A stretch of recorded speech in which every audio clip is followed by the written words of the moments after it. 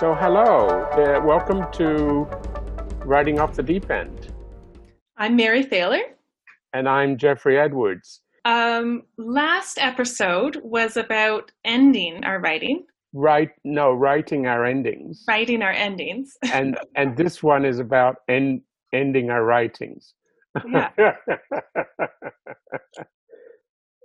So let's get started. So after you have your ending, you will likely keep editing and revising.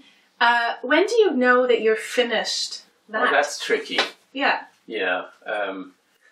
Do you know when you're finished?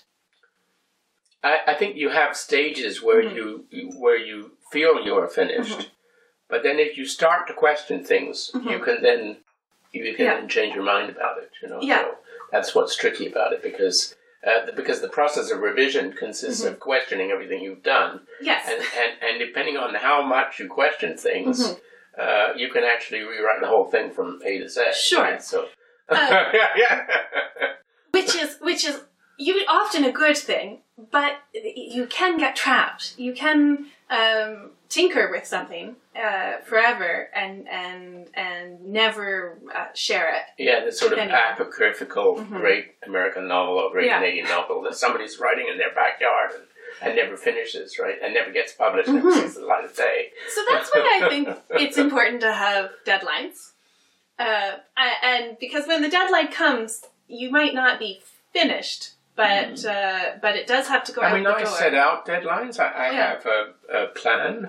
I wrote one for my 15-book cycle, but and I'm still following the sequence, but I'm 2 years behind the deadlines that I set. But those are internal deadlines. I mean, the gold standard of deadlines is something.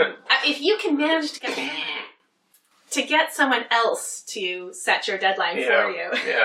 Yeah. That's the thing of having a relationship with a publisher, I guess, is a kick in the pants to get things done. Although that doesn't always work out, even with publishers, right? No, and I've sent things out, and I thought they were done, and maybe it got rejected. And then you have to rethink things when things get rejected. So it wasn't done after all. So the only time that I will absolutely stop messing around with a story at the moment is if it's published. Like when it's been edited and published, it's appeared in the public. That's it. I don't even look at them again. No. Yeah. But I can see how even that might not be the end, because there are authors who have taken published work and when it comes time to put it in an anthology, suddenly they're back in. And with e-publishing, it's a little bit more flexible for changing stories after you publish. So really, it can be. I think. Yeah. So another trap there, right? Because you could keep tinkering forever with these things.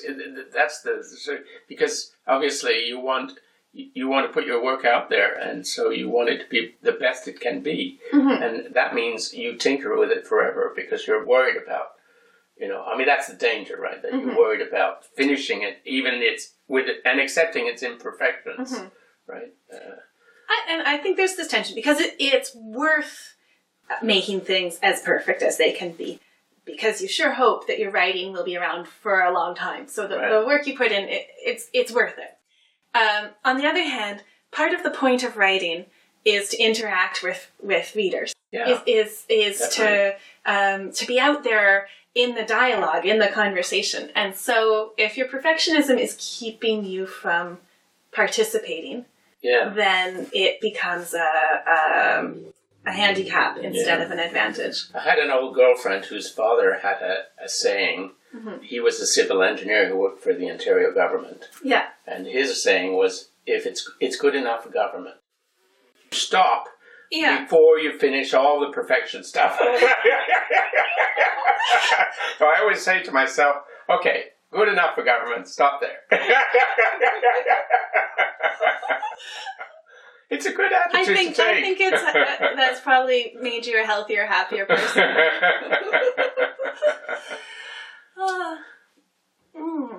So we've talked about ending a single story. Is there a sense in which you end when you have a multi-book project, will it come to an end? I mean, there certainly seem to be authors out there who just keep adding. Once they've created a universe, they keep adding to it forever. And then there are others that, much to the dismay of their fans, they say, nope, we're done. Yeah, we've stop explored there that. and we won't do any more. Yeah, it's a good question. I mean, for my 15-book saga, the whole thing is viewed as a single piece, and so, but it doesn't mean, I have written other backstories for that sequence, so I don't think it's entirely closed within the 15 books. Okay. But I'm also mindful of,